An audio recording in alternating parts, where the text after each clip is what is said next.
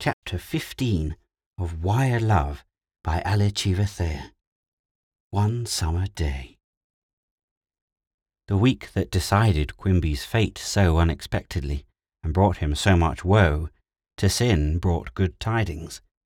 Her success at the concert had been so decided that she was the recipient of many offers for the coming season, and was enabled to accept those that promised most advantageously. No one was more honestly glad than was Natty in her congratulations. Natty, who had fought and overcome that selfish pain and bitter wonder of hers, why Sin should have everything and she nothing. Since the approach of summer, a much talked of project among them had been a little picnic party in the woods, and as Clem now proposed to get it up in honour of Sin's success, the plan was immediately carried out.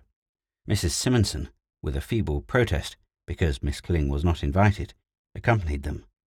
The them, of course, consisted of Sin, Natty, Clem, Joe, and the newly betrothed ones. Nature was kind to these seekers of her solitudes, and gave them a perfect day, one of those that occur in our uncertain climate less often than might be wished, but that penetrate everywhere with their sunshine, when they do come, even into hearts where sunshine seldom glances. So for the nonce, our friends forgot all their little troubles, even Quimby, brightening up and ceasing to think of his engagement, as they stood underneath the green trees, by the banks of the small river, sunshine everywhere, and the music of birds in the air. "Is it not glorious?" cried Sin, like a child in her exuberance. "Why not camp out here and stay all summer?" ecstatically suggested Clem, as he fondled his fishing tackle. "But it might not always be pleasant like this," said practical Mrs. Simonson. "When the sun shines we forget it may ever storm," said Joe, and looking admiringly at Sin as he spoke. "Is there an artist, a philosopher, as well as the rest we know he is?" asked Sin, laughing. "A very little one, 5'6", replied Joe. "Well, we will have no shadows today," said Sin. "No shadows today," echoed Joe, then turning to Mrs. Simonson asked, "I hope you do not still regret Miss Kling?" "I suppose she would spoil it all," that good lady committed herself enough to say. "Well, really, I must say," remarked Celeste, who now gave herself many airs, and evidently looked upon Sin and Natty as commonplace creatures, not engaged. "I must say now that you are speaking of her that she does cling in a way that is not pleasant sometimes. She actually annoys Pa." "I thought she entertained a high regard for your father," said mischievous Sin. "That is exactly it," replied Celeste. "Too high a regard. Truly she behaves very ridiculously, while she positively waylays Pa, so indelicate in a woman, you know," with sublime unconsciousness of ever having indulged in the pastime of waylaying herself. "Such an old creature, too. She's always coming and wanting to mend his old clothes and stockings. Poor Pa actually has to lock himself in his room sometimes." The vision of poor Pa, thus pursued, was too much for the gravity of the company, and there was a general laugh. "It is true," asserted Celeste. "Now isn't it, Ralphie?" appealing to her betrothed with appropriate bashfulness. Everybody stared at this. No one ever before really knew that Quimby possessed a front door to his name, and he, as surprised as anyone at the cognomen Love had discovered, fell back on a rolling log and clutched his legs to that extent that they must have been black and blue for a week afterwards. Clem saved the discomfited Ralphie the necessity of replying by interposing with, "Come, come, let us not talk on such incongruous subjects this lovely day. Let us rather talk sentiment." And he gave a prodigious wink in Joe's direction. "I fear we are not a very sentimental party," laughed Sin, adding mischievously, "except, of course, Quimby and Celeste." "Oh, I am not, I assure you. I'm not in the least, you know," protested Quimby, taking a roll on the log. "Never felt less so in my life." "Why, Ralphie!" exclaimed Celeste, reproachfully, and to his distress went up close to him and would have sat down by his side, but for the uncontrollable rolling propensity of that log, which made it impossible. "How is it with you, Joe?" queried Sin. "Can you not for once forget your horrible hobby and be a little sentimental in honour of the day?" Joe, who was throwing sticks into the water, to the great disturbance of the bugs, and plainly shown annoyance of a big frog, made a somewhat surprising reply. Decidedly seriously, he said, "I fear if I should attempt it, I might get too much in earnest." "Oh, we will risk that, so please begin," said Sin, but staring at him a little as she spoke. "Joe, sentimental. Just imagine it." "Will you risk it?" he asked, still seriously, and with so peculiar an expression that she could reply only by another astonished stare. "But really, it does not pay to be sentimental, as you all ought to have found out long ago, as Joe and I have," Natty said, jestingly, yet with an undertone of earnestness. "Then," said Clem dryly, "since it is so with us, let us fish," and he threw his line into the stream. Sin, Joe, and Mrs. Simonson followed his example. Quimby declined joining in the sport, and perhaps, likening himself to the fish, balanced himself on the log and looked on with a pathetic face. Celeste, as in duty bound, remained by his side. Natty, too, was an observer only, and from the expression of her face was decidedly not amused. "I think it is cruel," she exclaimed as Joe took a fish off Sin's hook. I quite agree with you," Quimby replied quickly in answer to Natty's observation. "It is cruel." "But perhaps the fish were made for people to catch," suggested the pacific Mrs. Simonson, who had not yet been able to get a bite. "Yes," acquiesced Clem, pulling up a skinny little fish. "They are no worse off than we poor mortals after all. We must each fulfil our destiny, whether man or fish." "Yes, it is all fate," exclaimed Quimby vehemently. "We cannot help ourselves." "You believe in fate, then?" "I don't think I do," said Sin with a glance half humorous, half pitying at its victim on the log. "What incentive would we have to any effort if we were sure everything was marked out for us in advance?" "That is a question requiring too much effort for us to discuss on a warm day," said Natty. "Certain circumstances must bring about certain results, you will acknowledge," Clem gravely remarked. "But it is said that every soul that is born has a twin somewhere, and if so, that must be fate," said Mrs. Simonson. "Miss Kling's theory, I believe," laughed Natty. "If it is so, the right ones don't often come together," said Quimby gloomily. "We are an exception, then, to the general rule," simpered Celeste. Quimby groaned, and then murmured something about the toothache. "Poor fellow," said Sin in a low voice to Natty. "After all, there is something in fate," Natty sighed. "Perhaps so," she said. "Well, we will not get solemn over fate," said Joe cheerily. Then, in a lower voice, as he glanced at Sin, he added, "Yet." "And do not frighten away what few fish there are here with your theories," commanded Clem. Although this mandate was obeyed, and for a time silence reigned, it was not long before they were all singing a gay song, started by Clem himself, even Quimby joining in the chorus with a feeble tenor. But they were tired of fishing by that time, and began to feel as if a little refreshment would not be out of place, and would indeed enhance the loveliness of nature. So a fire was made, and lunch baskets unpacked. "It will take a good many of those fish for a mouthful," declared Clem, who was cook. "You may have my share. I can't eat creatures I have seen squirm," said Natty. "Ah, you fastidious young woman, what shall I ever do with you if you're cast away on a desert island with me?" exclaimed Clem in mock despair. "Set up a telegraph wire, and then she would need nothing more," insinuated Sin. "And get snubbed for my pains," muttered Clem, sotto voce. But Natty caught the words, and an expression of distress passed over her face. "This reminds me of that feast," Sin declared, as they sealed themselves wherever convenient, with a dish of whatever was handy. "Only more so," added Clem. "What feast?" asked Celeste curiously. "One we had once," Sin replied evasively, glad there was something Celeste did not know about. In fact, in the matter of curiosity, Celeste was an embryo Miss Kling. "I'm sorry we have no Charlotte Ruses today, Quimby," remarked Clem, with an expression of transparent innocence. Quimby could only reply with a groan. The recollections awakened were too much. "What is the matter now, Ralphie?" asked the loving Celeste. Again, Quimby muttered something about that tooth. "Oh," said Celeste tenderly. "you really must have it, Ralphie." The possibility of being obliged to part with a sound tooth in self-defence restored him for the time being.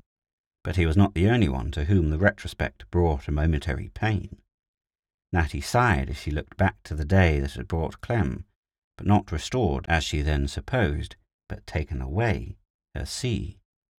The salubrious air and the invigorating odour of the forest adds immeasurably to the natural capacity of the appetite, commented Joe, gravely, as he passed his plate for the 7th fish. Ah, sighed Celeste, who prided herself on her delicacy. I never could eat more than would satisfy a mouse, and since my engagement, simpering, I cannot swallow enough to scarce keep me alive. Quimby looked up eagerly. I beg pardon, but if the engagement weighs upon you, I'm willing to release you, you know, he exclaimed hopefully. You jealous creature, replied Celeste archly. You know, Ralphie, that no consideration can make me release you. Quimby knew it only too well, and sighed as he picked a chicken bone. A great objection to dining in the woods is that one is apt to find his food unexpectedly seasoned, said Clem, as he captured a 6-legged bug of an adventurous spirit that had sought to investigate the contents of his plate. Isn't it strange that bugs don't seem half so bad in our food here as they would at home, said Mrs. Simonson. We can get used to anything if we only think so, said Sin, bringing her cheery philosophy to the front. Yes, assented Quimby, mournfully. I'm used to it, you know. Sin laughed, and then proposed the health of the betrothed pair, which was drank in lager beer, and to which Quimby, bolstered up by Celeste, attempted to respond, but collapsed in the middle of the 3rd sentence, and with the words, Thank you, and I'm used to it, you know, sat down, wiped his forehead on his napkin, and looked intensely miserable. After that, they toasted Sin, and then Dots and Dashes, and last Joe, with mock solemnity, proposed fight. And just then, Quimby met with a fresh mishap, and came near ending his sufferings in a watery grave, only the water did not happen to be quite deep enough. Arising from the sharp-pointed rock that had served him for a pivot in which to eat his dinner, he stumbled, fell, and rolled over and over down the bank and into the river with a tremendous splash. Everyone jumped up in consternation. Oh, Clem! Joe! shrieked Celeste, wringing her hands and rushing down to the water's edge. Save him! Save my darling Ralphie! Ralphie, however, was equal to saving his own life this time. The water was only up to his waist, and he had already picked himself up and was wading ashore. I'm all right, he said, looking up at his anxious friends with a reassuring smile. I'm used to it, you know. As Clem assisted him up the bank, the thought came into Sin's head, why would it not be a good idea to push Nat, accidentally, into the river, so Clem might rescue her, and thus bring about that much-to-be-desired crisis? But remembering that water could run the colours of her dress, and farther, how dreadfully unbecoming it was to be wet, a fact fully demonstrated by the present appearance of Quimby, Sin rejected the idea as not exactly feasible. They left Quimby drying on a sunny bank, with Celeste as guardian angel, Love, and the remains of the repast to cheer her, and the consciousness that his clothes were shrinking on him as they dried, to divert him, and wandered off through the woods and over the hills, gathering on the way so many flowers and green things that Sin declared they looked like Burnham Wood coming to Dunsinane. At first they were all together, then straggled apart, Mrs. Simonson being the first dereliction, as she was not quite equal to climbing as fast as the young people. Thus it came about that Natty found herself alone with Clem, and suddenly stopping with some embarrassment, but steadily, said, "There is something I wish to say to you. You have spoken several times of late about my snubbing you. I want to say I have not intentionally done so, that I have the same friendship for you as always, and that I wish you every happiness. What may have appeared to you as strange or cold in my conduct of late is due to secrets of my own." Clem looked at her scrutinizingly as she spoke, and the flowers he had gathered fell unheeded from his hands. "It has never been my wish that any coldness should come between us. You know that, Natty," he replied earnestly. "From our first acquaintance, the old acquaintance over the wire, you have held the same place in my heart." "The place next to sin," was Natty's involuntary bitter thought, but she instantly stifled the feeling and answered, "Thank you, Clem, and I hope we may always be the same friends." At this, Clem took an impetuous step towards her, and would have said, who can tell what, had not at the same moment Mrs. Simonson, very much out of breath, come up with them. Natty was not sorry. She had wished to say to him what she had, that she might not think her changed manner of late had been caused by any feeling of dislike, and might understand she wished him success with sin. But she had no desire to prolong the interview, and gladly walked on by the side of the puffing Mrs. Simonson. Clem, however, looked displeased, and followed with a thoughtful face, so thoughtful that Mrs. Simonson noticed, and wondered at his preoccupation. Meanwhile, Sin, with Joe, were far in advance, and had turned into a bypath that led toward a slight, rising, sauntering on, Sin talking merrily, Joe unusually quietly, until suddenly stopping, she exclaimed, "Dear me, we have lost sight of everyone. Had we not better return?" "No, I do not want to," answered Joe bluntly. "Do not, as you say, only we must not lose them. Perhaps they will stroll this way. Shall we sit down?" And without waiting for a response, Sin seated herself on a big rock by the side of the pathway. Although Joe was not romantic, he had an artist eye, and could not but note the beauty of the scene before him, a scene he did not need to reproduce on canvas to remember ever after.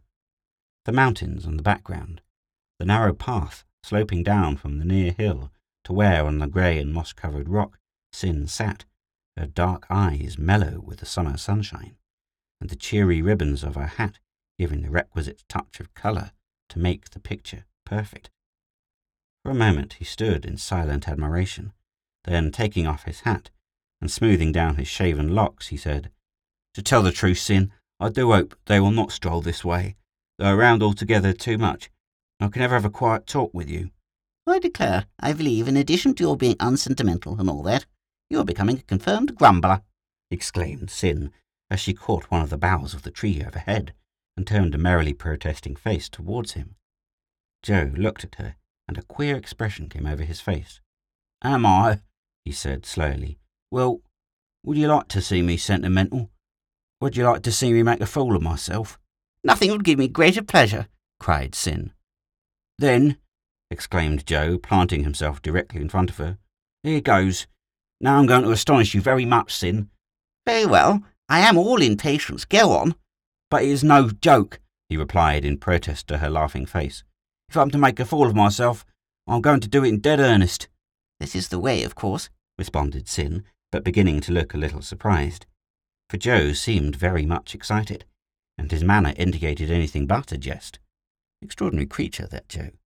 His next proceeding was even more strange. That was to ask the apparently irrelevant question, "Do you remember what we were all saying a short time ago? About fate?" "Certainly. But are you going to favour me with a dissertation on fate, instead of making a fool of yourself?" "No," was the solemn reply. "Have a little patience, Sin. The fact is you are my fate. There is no mistake about it. That must be either cruel or kind, and there's no alternative." Sin's surprise increased visibly. "I'm sure I do not understand you at all. How queer you are today, Joe." "Of course I am queer. When a man throws his theories and hobbies to the winds and confesses himself conquered, he is apt to be queer, is he not? Can you not understand that I, Joe Norton, who have always scoffed at sentiment and proudly declare myself incapable of being a victim of love, am ready, yes, and longing, to make as big a fool of myself as the veriest, spooniest youth in existence, and all for love of you, Sin?" To this exceedingly novel declaration of love, Sin responded by releasing the bough she held and staring at him with distended eyes and a perfectly blank face, for once in her life, speechless. "I told you I was going to astonish you," said Joe quaintly in answer to her prolonged stare, "and I do not wonder that you cannot believe I really love you. I did not myself for a long time, and I was not after I knew it. But it is a fact. No joke, no mistake, but a sober, serious fact. I love you, love you, love you. Joe's voice grew very fervent as he uttered these last words, and was in such striking contrast to his ordinary manner that Sin could but see that this was indeed no joke. You love me?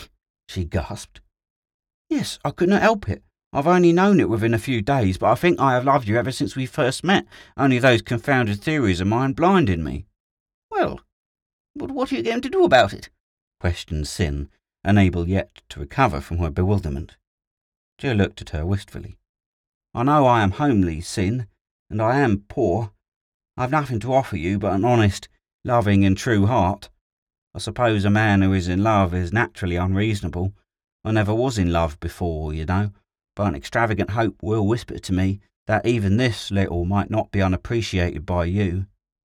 And as he spoke, Joe's face was so transfigured that it could no longer be called plain. Sin gazed at him in wonder, and recovering partly from her first surprise, an unusual seriousness came over her own handsome face as she answered earnestly, It is not unappreciated. Oh, no, Joe. Nothing to offer me but an honest, loving and true heart, you say? Why, that is everything. Then will you accept it? May I try and win your love? He asked eagerly, advancing close to her. I will work very hard to make myself worthy of it, and to win a name you need not be ashamed to bear. I lay my life at your feet, Sin. And this is unsentimental, Joe, Sin exclaimed involuntarily. This is unsentimental, Joe, he answered in all humility. Do with him what you will. He is all yours. Into Sin's expressive eyes came some deeply stirred emotion. I am so sorry, she said sadly. So very, very sorry. What shall I say? What shall I do? I like you so much as a friend, but what you ask, Joe, could never be.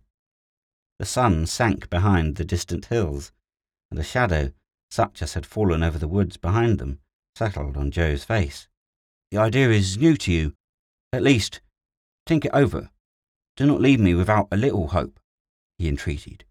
Joe, yes, I do wish that I could love you, as you deserve to be loved, said Sin earnestly. But it cannot be. It never could be. Do not deceive yourself with false hopes. Friends always, Joe, but lovers never. Ah, exclaimed Joe bitterly, unable to restrain his jealousy. It is Clem who stands between us. Clem who stands between us? Echoed Sin, astounded for the second time that day. There, now I've lowered myself in your estimation. I am but a blundering fool, Sin. You see, I am selfish in my love, and I have not yet become sentimental enough to be willing to see another fellow win what is all the world to me. Sin's face grew red, as was the sky, when the sun had gone down. Do you mean to insinuate that I am in love with Clem? She asked angrily. I would not insinuate it for all the world if you are not, was Joe's eager reply. I am not experienced in love matters, but I'm quite sure he loves you, and he is very handsome, he added ruefully. What a dreadful combination of circumstances, cried Sin distractedly. But psh, it is impossible. Impossible? No, indeed. Why, it was by being so jealous for him that I first awoke to the fact that I was in love with you myself. Besides, everyone has noticed his fondness for you. They have? Vehemently, and smiting the rock where she sat with her hand as she spoke. This is truly awful. Then you do not care for him? Questioned Joe joyfully. Care for him? Repeated Sin irritably. Of course I care for him. Is it not my pet scheme that he should marry Natty? Certainly it is, and he has been from the first. And now if he has gone and fallen in love with me, a nice predicament we will be in. But you must be mistaken. I cannot believe him capable of such a thing. The only reason I have to fear it is that I would not have credited it of you yesterday. But you see, I do love you. You believe I do you not, Sin? Asked Joe, too eager to press his own suit to give much thought to Natty and Clem. Why will you not try and love me, as you do not love Clem? Am I so homely as to be repulsive to you? Homely? Nonsense, replied Sin, momentarily putting aside her newest anxiety for the previous one. I come to think of it, I'd rather marry you than any man I know. Would you? Would you really? Seizing her hand hopefully. Then why will you not? Sin allowed her hand to remain in his as he said slowly and impressively, I cannot marry. That is entirely out of the question for me. Of my life, love can form no part. But I thought you believed in love, said Joe, looking perplexed, but clinging to her hand as a sort of anchor. I do. I believe it is the best happiness of life, but it cannot be for me. Why? I will tell you. I owe this much in return for what you have given me. What I prize, even though I am compelled to refuse it. What stands between us is the memory of a love gone forever. What? Exclaimed Joe, astounded in his turn. You mean to say that you, the gayest of the gay, that you... Joe stopped, unable to proceed. You hardly expected to find me in the role of the victim of a broken heart, did you? Questioned Sin, with a half-sad, half-humorous smile. I admit I do not exactly answer to the average description, and my heart is not broken. There is only a blank in it, something dead that can never live again. Once I loved a man with all my heart. Joe sighed. With all the illusion of youth, and he loved me. The difference between his love and mine was that mine was forever, and his was for a day. Impossible, interrupted Joe. No man who once loved you could ever change. He happened to be one of the kind who could. I never really knew the cause. It might have been another woman.